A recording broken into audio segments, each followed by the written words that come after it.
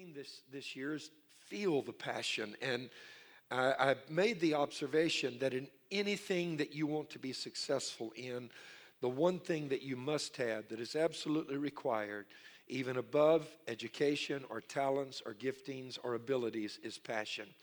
Because if you have passion, you're equipped with what even many of those who have talents, education, and abilities do not have. And it is a misnomer to think that just knowing something means that you automatically have it. You don't. I know what a Ferrari looks like, but I don't have one. You see what I'm saying? Okay, just knowing something doesn't mean that you possess it. But those who have passion go beyond to the next level. And they possess. And what always causes people to break out of the pack of the rest of us is passion. And in Ecclesiastes 9 and 7, it says in the Message, as I've pointed out, we're using this theme and this text as well for this year, seize life.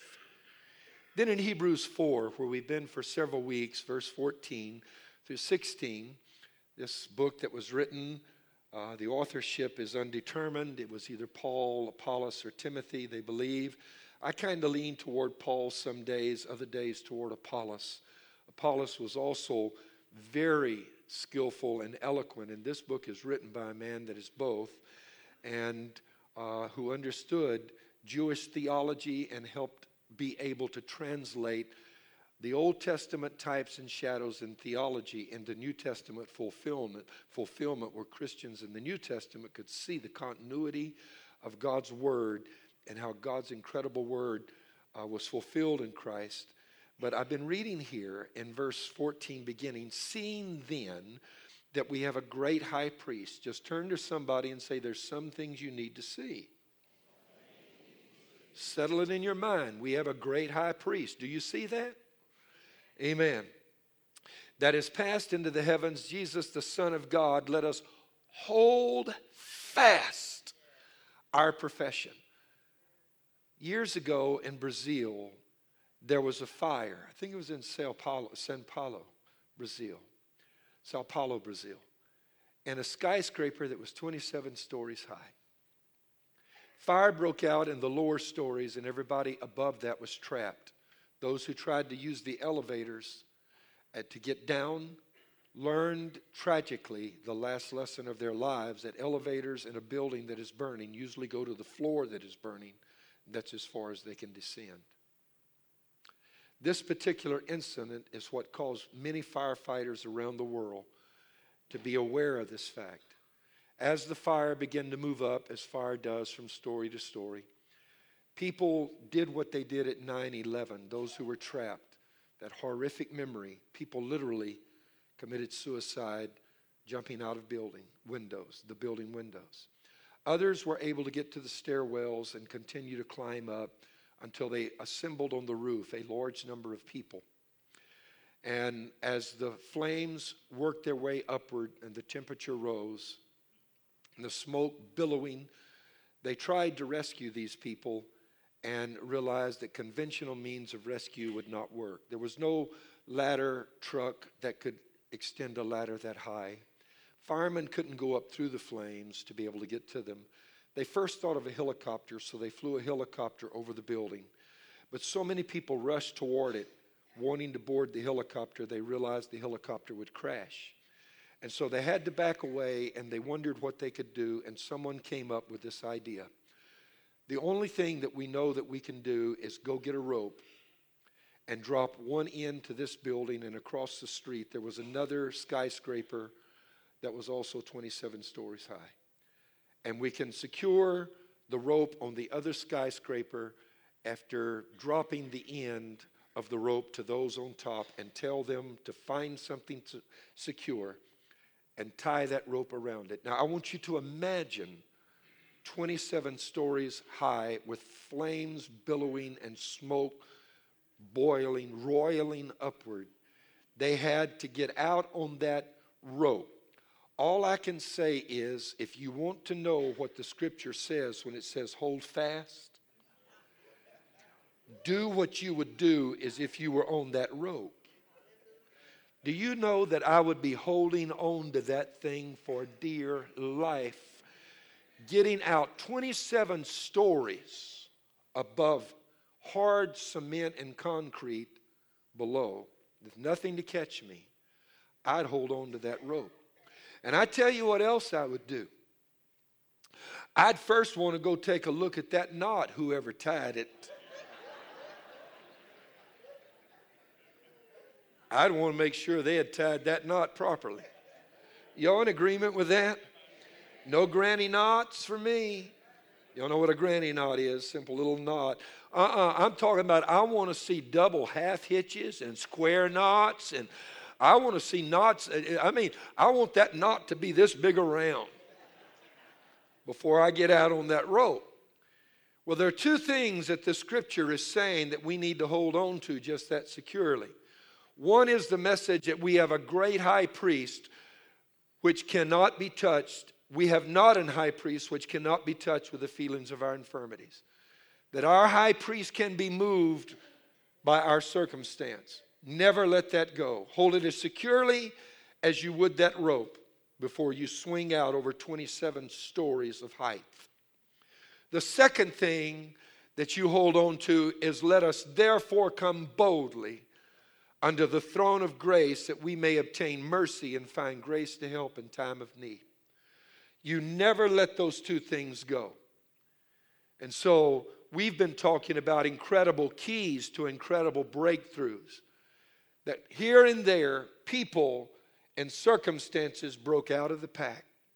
They had passion, and because they had passion, they left everybody else that was content with the status quo to break out into the dimension of the extraordinary and the supernatural, to become everything they could be and get everything they were meant to have and be what God had destined them to be, rather than accepting limitations. But the one driving force that made them do that was passion. Passion compelled them to keep stretching and reaching, and God honors passion. Father, I ask you today to speak to us now.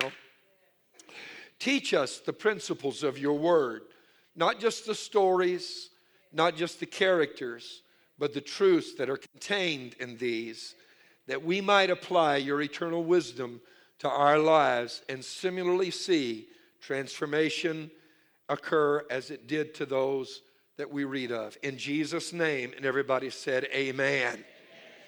I got another Boudreaux joke for y'all. Y'all don't mind, do you? Is it okay if I tell you a Boudreaux joke? For those of you that are visiting, I'm from Louisiana. I'm Cajun. My mother, all her family were Cajun, so I can tell them, like I said. You be careful. Amen. Unless you got some Quibido, Thibodeau, Babineau, Fontenot, something back there in the background. Just be a little careful. Amen. Okay, Boudreaux had been missing for a few days. And Clotilda suggested to Marie, his wife, that they should go down to the sheriff's office and file a missing persons report. Now, when they got there, Deputy Guidry at the desk asked her for a description of Boudreaux for the report. And Marie, his wife, said, well, he's about 25 years old, 6'3", weighs 190 pounds, is very well built, extremely handsome, soft-spoken, and treats me like a queen. Clotilda looks at him with a surprised look on her face and says, Marie, that's not Boudreaux. Boudreaux's 50 years old, 5'4", weighs 260 pounds, fat as he can be, ugly as sin, as obnoxious, and treats you terrible. And Marie smiling said, yeah, but if they can find this one for me, Boudreaux can stay lost.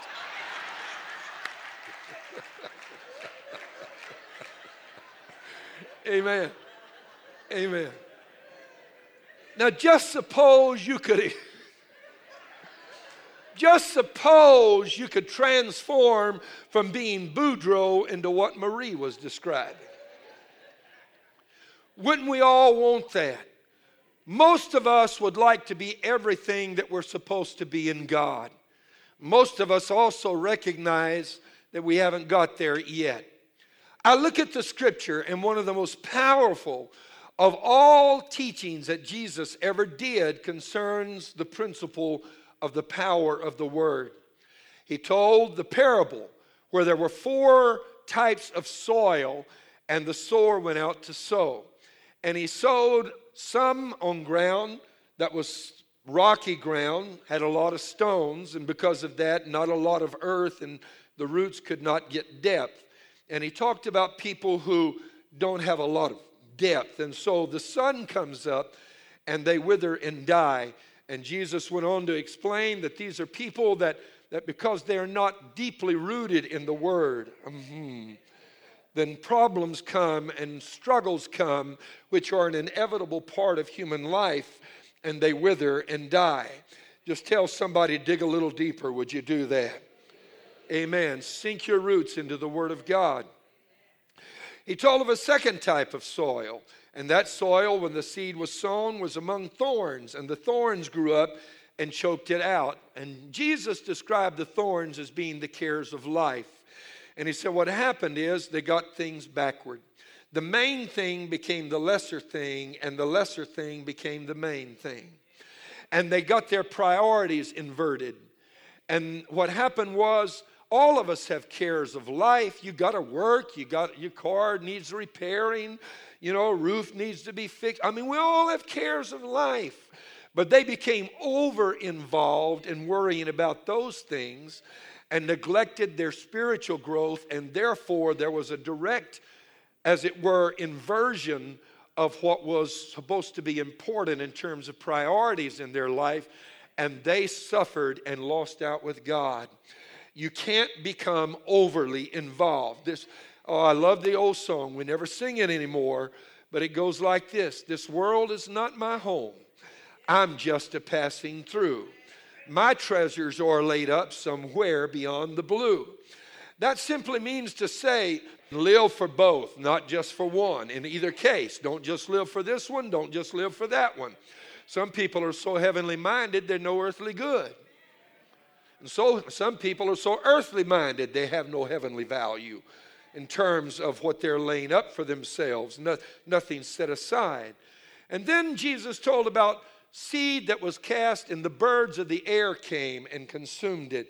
These birds of the air being the distractions that consumed the word before it could take root in our heart. I'm convinced that to a large extent, what he was talking about was the way we respond to the ministry of the word, both in church and in our private devotions. That we read and we don't meditate. We allow other things to distract us. Turn on the TV too fast. Amen. Too quick to have conversations over lunch and forget the value of the word rather than rehearse it. And, leave church and interested too much in other things. Making sure you get to the ball game. Nothing wrong with that. That's not what I'm saying. But instead, we're just doing the church number so we could get to the thing that really interests us. You understand? This failure to value the Word of God means that it doesn't maximize its potential in our hearts. But it's not really those 3 types of soil that fascinate or intrigue me. It's the latter type, because on this ground, the same seed was sown, and some brought forth 30-fold or 30% increase, some a 60-fold or 60% increase, and some 100-fold or 100% increase. Now watch this, because this is extraordinary. It was the same seed. Are you hearing? The same seed. The same soil. The same weather, the same climate, the same humidity, the same fertilizer, the same care from the same gardener. Everything was exactly the same irrigation. And yet some brought forth 30-fold, some 60, and some 100. I look at that and I ask, why was some so effective and others not? The only thing that I can see that God is telling us here is that it's your passion that makes the difference what you do with what God gives you. Oh, somebody in the building ought to say amen. You can be content and satisfied at 30%, or you can say, I'm going to grow to the 60 or the 100% or 100-fold level. And so when I look at this, what I'm challenging you to do in this series is realize there is a dimension of more. Somebody say more. Would you do that? And just look at your neighbor and say, you were meant for more than this. Would you do that? Yes, you were. More than this. There's a dimension beyond where you're at. And that's financially. Oh, I'm talking to somebody. That's emotionally. That's spiritually.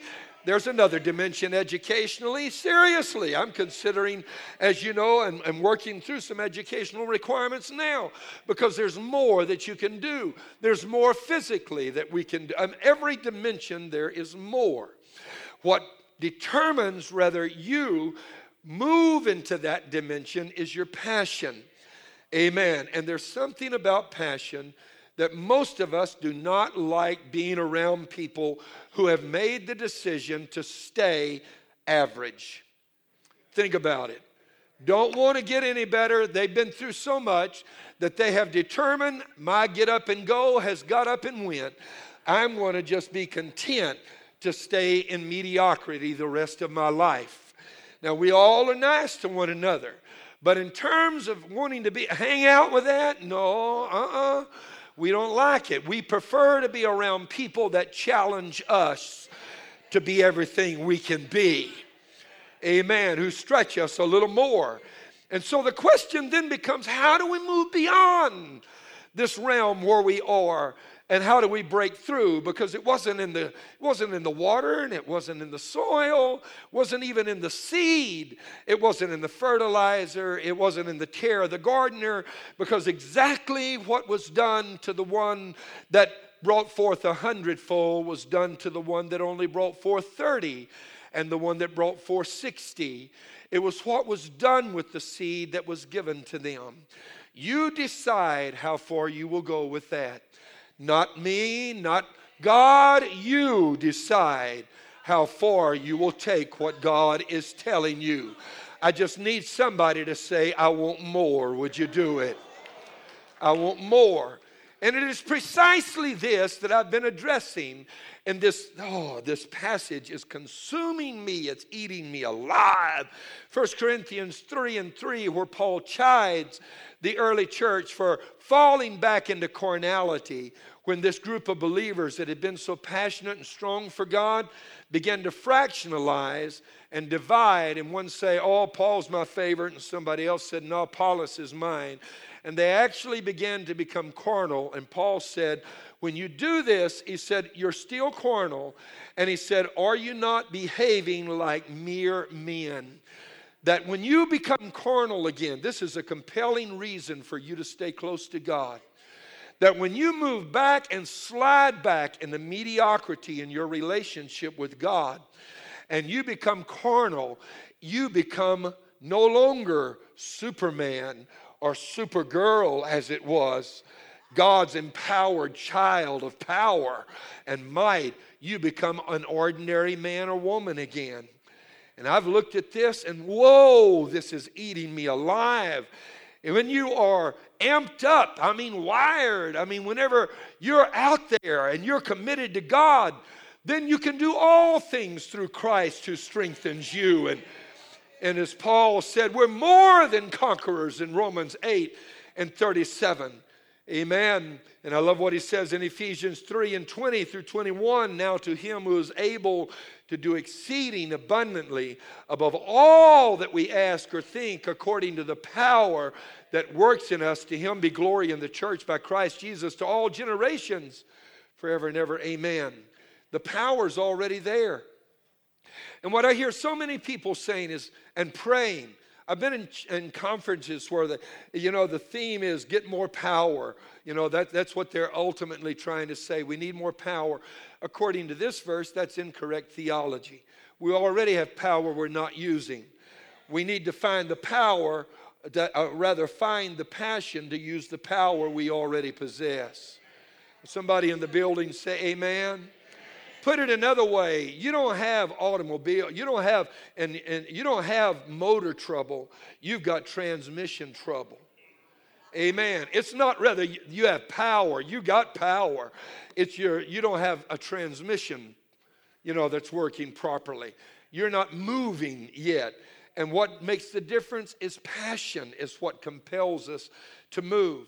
So I've looked at all these ways that people, excel and how they go beyond and why. And I look at those in the scripture and I find that, again, every single time passion was involved. I look at some of them. Abraham, with his extraordinary sacrifice of Isaac, moved God extraordinarily. He moved the high priest that can be touched with the feelings of our infirmities.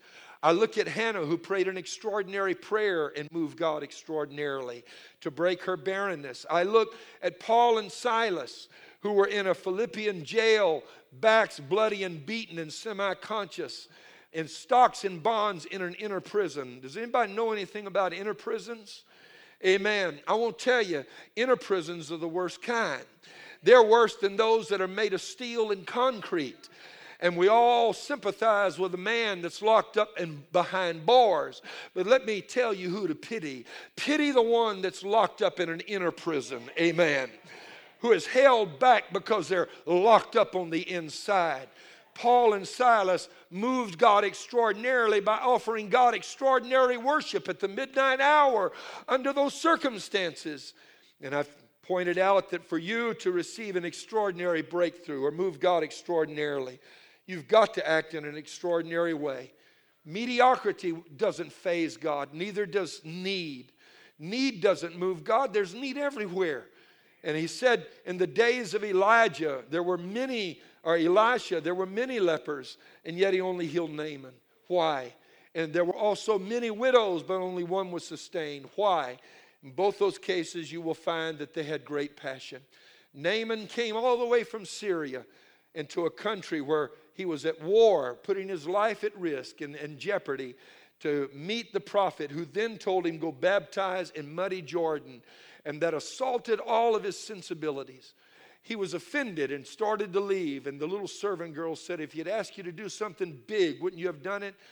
And he had extraordinary passion and submitted because he wanted healing so desperately. God healed. The woman gave an extraordinary offering, her last cake and oil. Today, let's look at extraordinary service, because extraordinary service moves God extraordinarily. I'm turning right now to a story that we all know, but you don't hear a lot about. Genesis 24:19. It is now time for the promise to be passed from Abraham on to Isaac. The promise is to Abraham, I'm going to make you great. You will be a father of nations. You will be blessed and you will be a blessing. And from you will come the one that will bless the world and all of these things. It's all going to die with him unless his son Isaac finds a wife. He must not only find a wife, he must find one suitable. Because between Isaac and Rebekah, they will impart the DNA that will become the DNA of the Messiah physically. You got to see this now. And so Abraham turns to Eliezer, who is head of his household and a servant, and says, I want you to go to the land of Padanaram, and I want you to find a wife for my son and bring her here to him. Now that's quite a formidable task, because he has to cross a hostile desert. Excuse me, the other one is being repaired, and this one keeps sliding around. We'll get it done. Just stay with me. I hope I'm not distracting you. But he has to cross a hostile desert, takes 10 camels with him. It's hot. You think Houston is hot. Houston is a tropical paradise compared to this burning desert he's got to cross. And after many days' journey, he arrives and he's given the daunting responsibility to find a bride suitable for his master's son. Now look, guys, it's hard enough finding your own without trying to find somebody else's. I mean, what qualities do you look for? Well, obviously she's got to be beautiful and all of that, he thinks, and even that's a challenge, because beauty to one is not necessarily beauty to another. And besides, you live long enough. And you know what happens? They say beauty fades. That's what they say. I didn't say it. That's what they say. Plastic surgeons can keep it glowing a little bit longer, you know, by taking away stuff you don't need and putting some there you didn't get the natural way. And go figure out what that means. But they can enhance your beauty, but even after a while, they have reached the end of their abilities, and natural aging begins to take its toll on us. And he knows, I need something in this woman that's going to persevere through the ages. It's got to endure, and it needs to be in the foundational beginnings of this nation. She has to put this into her offspring. Her DNA matters. It's not just the DNA of Abraham and Isaac now, but there's another DNA that must make its contribution. And so he thinks, what can I seek for? Is it ability? Is it education? Is it beauty? Is it skill? Is it giftedness? Is it height? Is it whatever? Is it, and he thinks of all of these things that might be criteria for someone who's looking for a wife for himself. And then he wisely steps back and says, I know what my master's son needs. My master's son needs someone that knows how to serve. And he says, Lord, I've been through the desert these many days. I've got 10 thirsty camels. And when the young ladies come out to draw water, which they will because they didn't have running water in those days, and plumbing, city plumbing, he said, let her, when I ask her to give me a drink, let her volunteer to give the camels drink also. Lord, have mercy. Oh, now listen to me. 10 camels. Do you know that the average camel can drink 40 gallons of water? And do you know that water weighs 8.3 pounds per gallon? Which means times 10 camels, we're talking about 3,320 pounds of water that she's going to have to volunteer to draw. And I don't know how she did it, because there are two kinds of wells that existed in that day. One was a surface well that they would put a cover over. The other was a well you walked down into. This cover over the surface well was so that evaporation wouldn't cause all the water to be evaporated. You'd remove the cover during times when you were drawing the water. And maybe it was that kind. But if that's the case, she had to draw up using her biceps, her hands, and her shoulders, 3,320 pounds of water to give to the camels. The other kind had steps that went down into it that became wet and slippery whenever you were carrying buckets of water up from the well, and she would have to go down several times into the well, and most of the wells were of this type. She would have to walk down the steps that were just carved into, as it were, the face of the wall of the well itself, and she would have to walk down into it and carry the water up. How many trips do you think she had to make to carry that water up? If she could carry a bucket that weighed 80 pounds, which is not even 10 gallons, I would remind you that's over 400 trips into the well. Amen.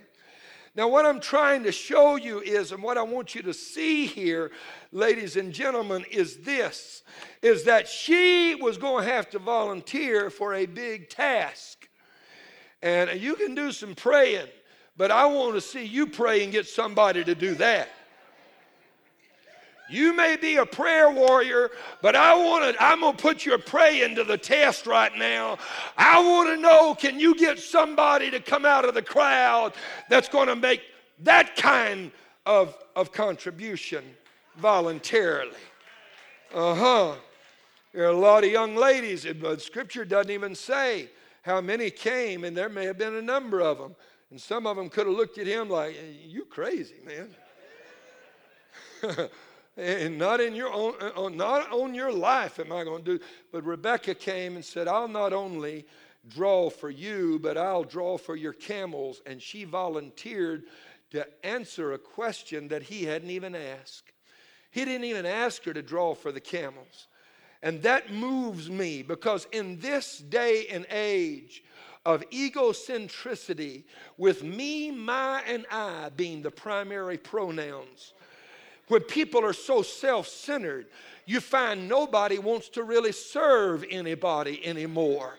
And one of the great keys to breakthrough is how much you're willing to serve somebody else. Or somebody in the building say amen with me right now. Hallelujah. She had a servant's heart, and God wanted that to be in the foundational DNA of the nation that he was raising up, because it also needed to be present in the Messiah that was coming. And she volunteered, and the prophet said, "Thank you, Lord, she's the one." And God, here's what you need to understand. Had she not volunteered, she would have been childless to the day of her death. I want to show you something. I've got revelation for you. But it's because she volunteered that when she got over to meet Isaac, then she found out that she was barren. And she told her husband Isaac, "Give me children or I die." And he was able to go to God and entreat for her, and her barrenness was broken, and she brought forth children. You don't know, but your future may be tied into how much are you willing to serve. Your breakthrough may depend upon how much you're willing to serve. These days, everybody wants to be paid for everything. You know what I mean?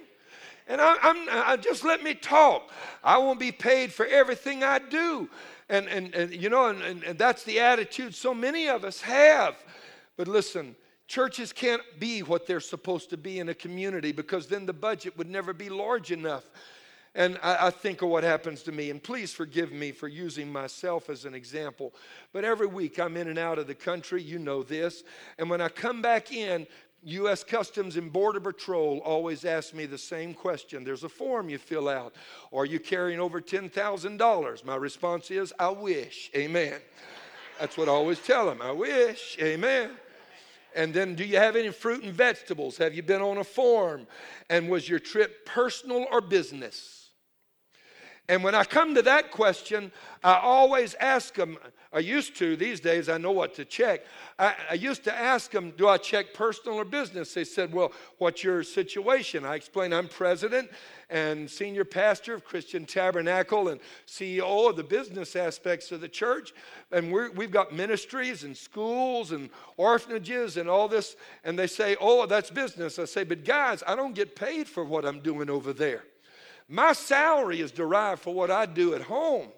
I mean, you doing all that stuff and you're not getting any extra? No, I'm not getting in. They don't know quite how to handle that. The reason that little box is there is if I am getting something, IRS wants to know about it so they can get their share. You know what I mean? Sure they do. Uncle Sam's waiting with his hand out. But I don't get anything. And even if they do give me something, as Brenda will tell you, every offering I get, I have them make it out to the church and let it go directly to missions because I don't keep it. The need is so great. I don't want you to feel like I'm a saint. I'm not. But the reason I do that is because simply when you see how well the rest of the world lives, you realize that sometimes the poorest among us are living better than the average person overseas. And I'm serious. Come on, help me out just a moment. Amen. And we can never be satisfied if all we have is an attitude of I want, I want, I want. Give me a sense that we are supposed to have our hand in the pot, as it were, and receiving our portion. And so I tell the guys, and they say, well, if you're not getting paid, then mark it personal. And I said, well, I don't know about marking it personal because I wouldn't be over there if it wasn't for the church I'm connected with. They said, well, and so we've just agreed that there probably should be a third category. Amen. That's essentially what we've all agreed on. So I mark it personal every time and then have to make the same explanation time after time until they've gotten to know me by now. Amen. But at any rate, the point that I'm making is simply this, and forgive the personal reference. There ought to be something you do for God you don't get paid for. Come on, I'm preaching well right now. There ought to be something you do for the kingdom that you're not getting paid for. You need to give something. You need to dedicate part of your life to God. Where would Christian Tabernacle be without the choir that sang a while ago and the praise singers and the musicians? Hello, somebody. Where would Christian Tabernacle be without ushers and without hostesses and without Sunday school teachers and without a children's ministry? We couldn't do for God what we're doing right now without hospital workers and prison ministry. And oh, God, give us a heart to serve. Because serving is what makes you have breakthroughs. I read of that story in the New Testament of Mary and Martha, who were there when Jesus was in the house and he was teaching, and Mary sat at his feet wanting to hear the word, and Martha was in the kitchen preparing a meal, and she finally in exasperation came and told Jesus, look, my sister's sitting out there listening to you teach, and she's not doing anything, and I'm the one slaving in this kitchen and preparing this meal. It's not right. You need to say something to her. And Jesus turned around and said, Martha, you're troubled and worried about many things, not just the serving. Hold that phrase, many things, because I'm going to get to that. Just say many things. And he told her, Mary's chosen that part that is needful, and it'll never be taken away from her. I got a thought for you. Suppose we had the heart of Mary in the hands of Martha. Suppose we had the heart to serve that Martha had, or rather the hands to serve that Martha had, but the heart of devotion that Mary had. Unfortunately, sometimes we don't think we can have both, but we can. Here's what troubled Mary. Mary was getting her significance out of her service. Don't serve so that you can be noticed or that somebody will pat you on the back or appreciate what you do. Because I've lived long enough to know many times they don't. But you know what you do? Do it anyway. Because you're not doing it for men, you're doing it unto the Lord.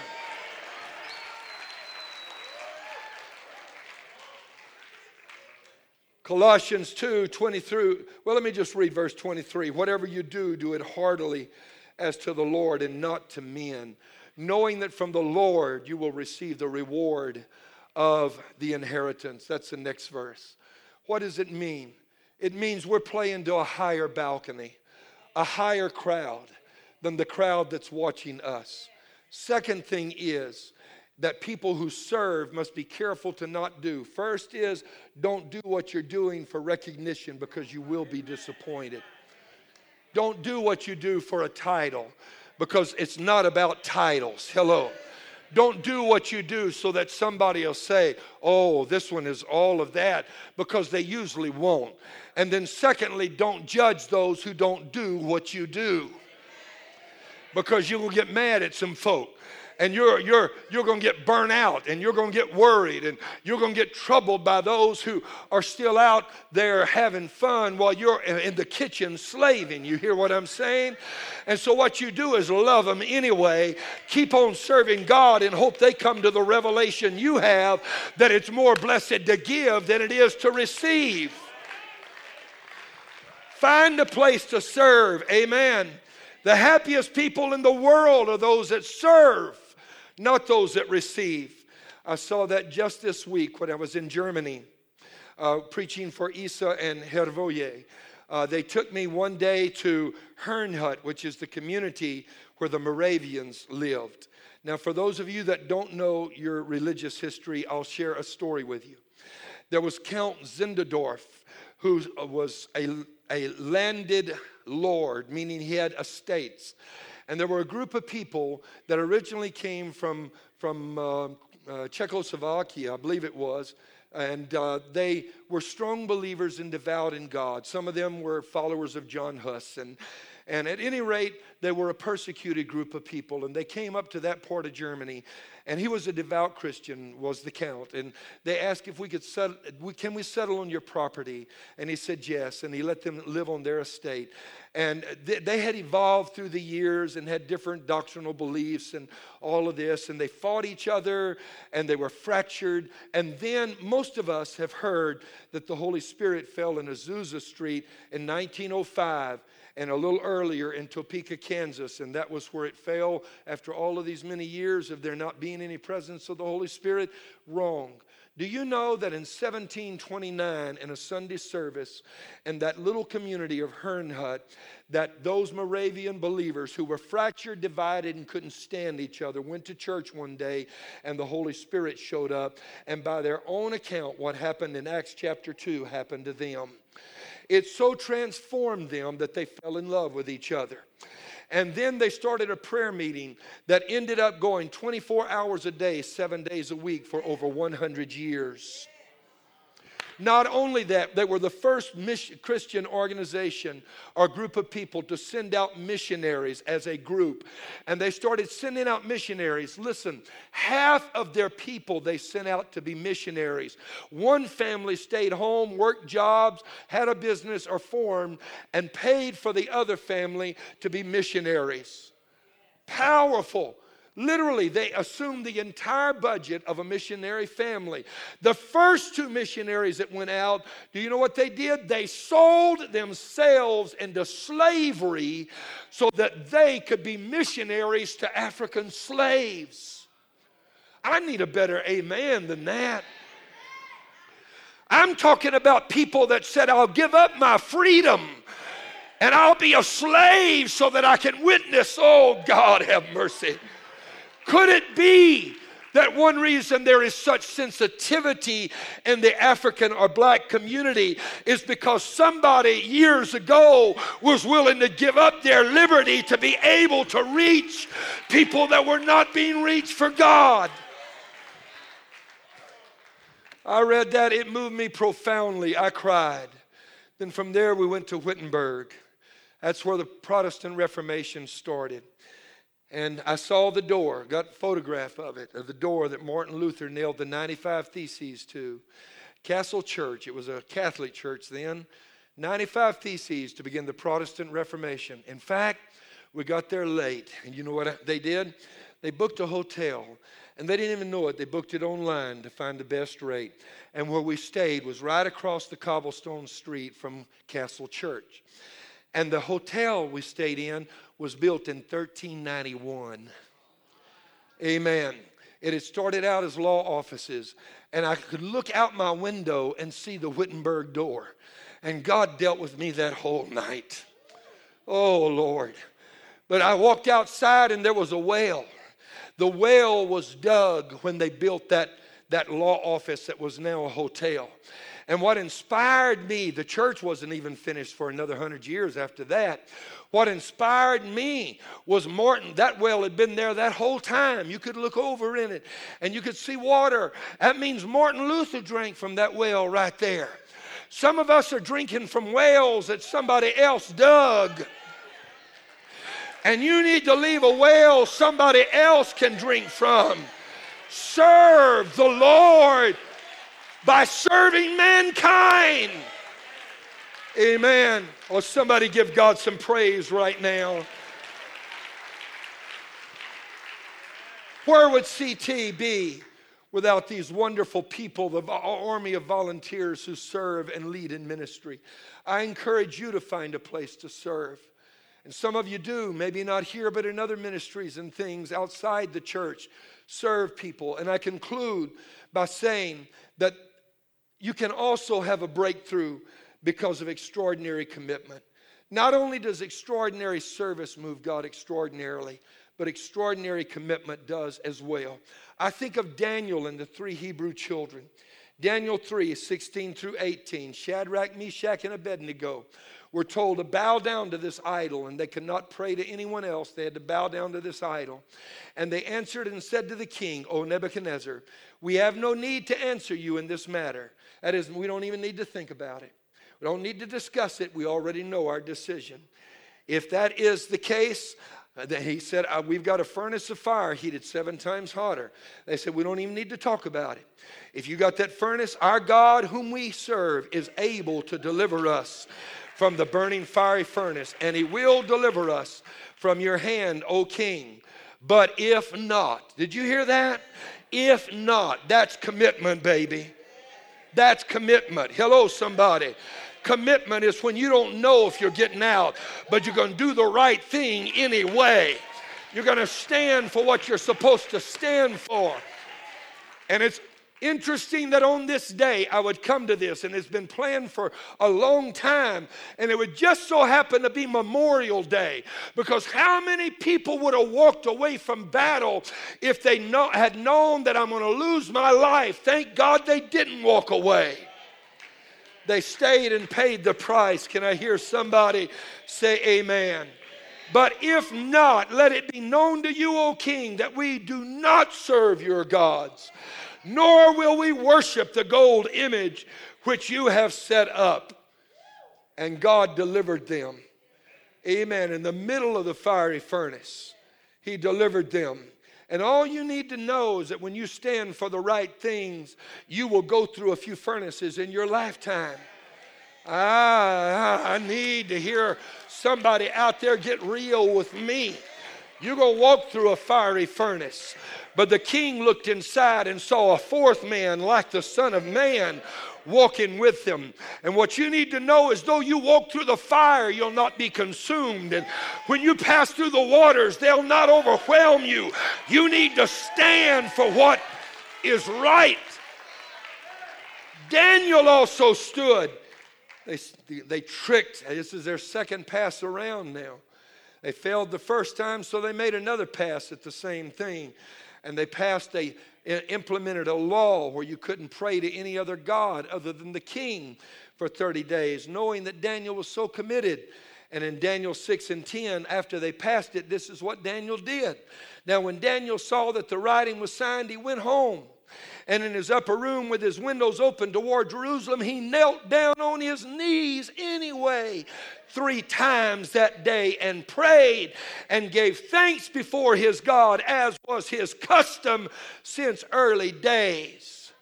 I want to speak a word to a church, this house, that in these troubled times of egocentricity, where it's all about me, my, and I, when people lose their service, they also lose their ability to stand.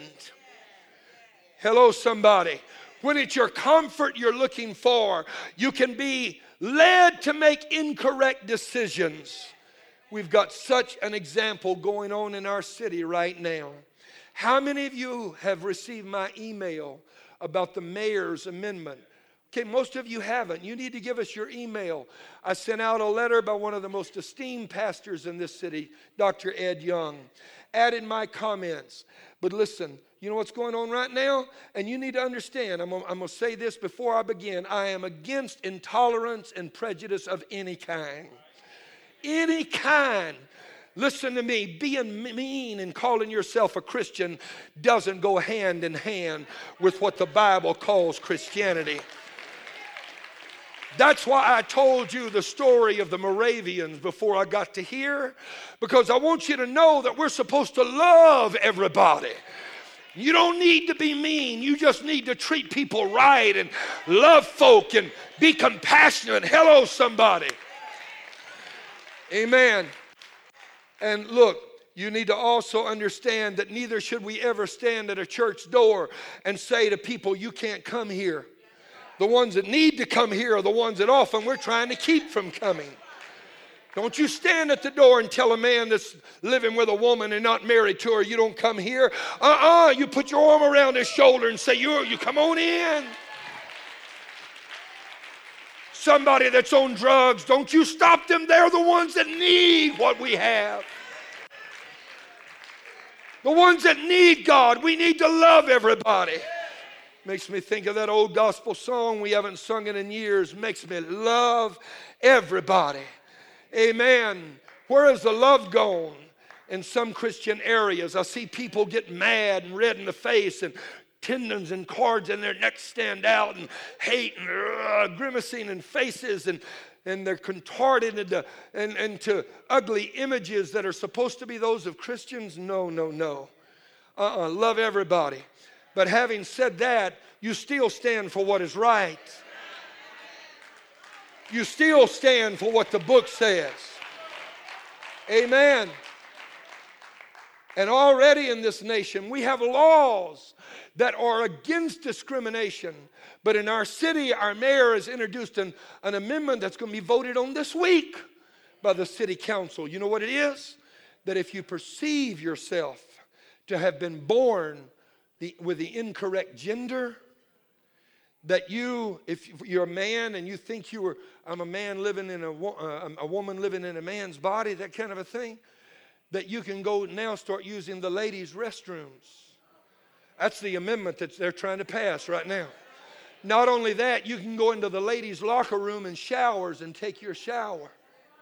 They're saying that if you don't, that the institution who keeps you from it will be fined, and there are severe penalties. That's businesses, churches, schools, health clubs.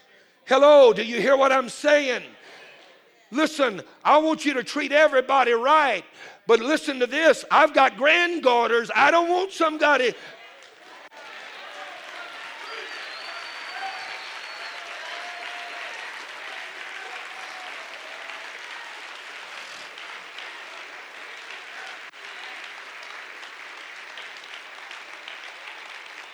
And I realize that some folk may not like this, but it's the Bible you're struggling with.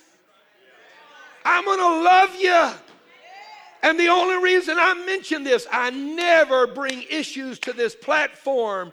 But if they make it an issue, I have no choice.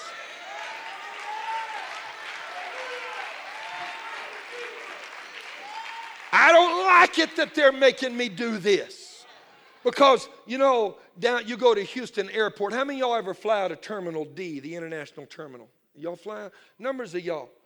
They got that thing so messed up right now. There's 3 lanes where you drop passengers off. Amen. 3. Supposed to be able to drive through. And instead, they've shut 2 of the lanes down. They got cones, and there's only 1 lane. And they want you to just turn in at an angle, and you end up blocking 2 lanes.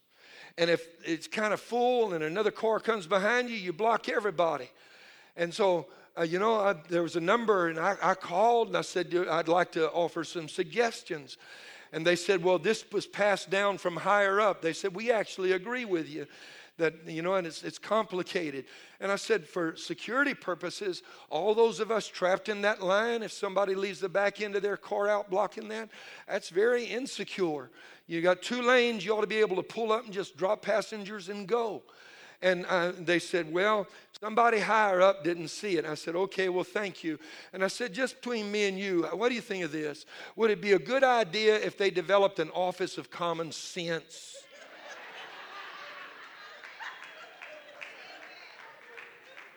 I'm not being ugly, I'm being right. I think I am. Look, what I'm trying to tell you is love everybody. Treat everybody the same. Have compassion on everybody. But look, some guy that's a predator can walk in and say, I really think that I was born with the incorrect gender, and walk right into the restroom, and a church usher can't stop him. A school teacher can't stop him. A coach can't stop him from the locker room. You own a business, they're going to fine you. Oh, come on now. Can I just preach the way that I feel as I'm done?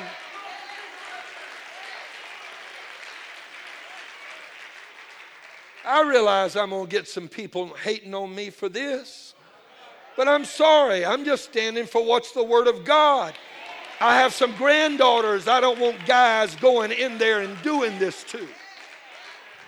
Amen. And somewhere along the way, we need to realize as believers, we have to take a stand for what we believe. Hear what I'm saying. And the reason we're where we're at right now is we didn't take one before. If you don't stand for something, you'll fall for anything. And God help us to stand for the principles of the Word. Never to be unkind, never to show hate, never to show unfairness, never to discriminate and treat one different than another. I mean, you treat everybody the same. I'm serious. Treat every person the same. Love them. Amen. I mean, just between me and you, God loved us while we were sinners. I'm not proud about some of the stuff I was doing, but He loved me anyway.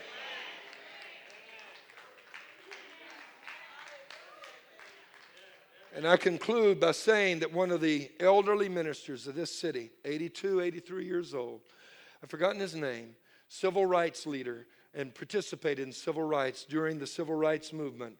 A black man that is a minister in our city was invited to speak. Houston pastors have been getting together. And I'm challenging you, the reason I sent out these emails, you call our city councilman. You send them emails. You flood them with letters. Tell them this is not right. And everybody's trying to say, oh, it's civil rights. No, it isn't. Because as the minister that I just mentioned said, I was there during the civil rights movement. Civil rights was about the liberty to do right, not the liberty to do wrong.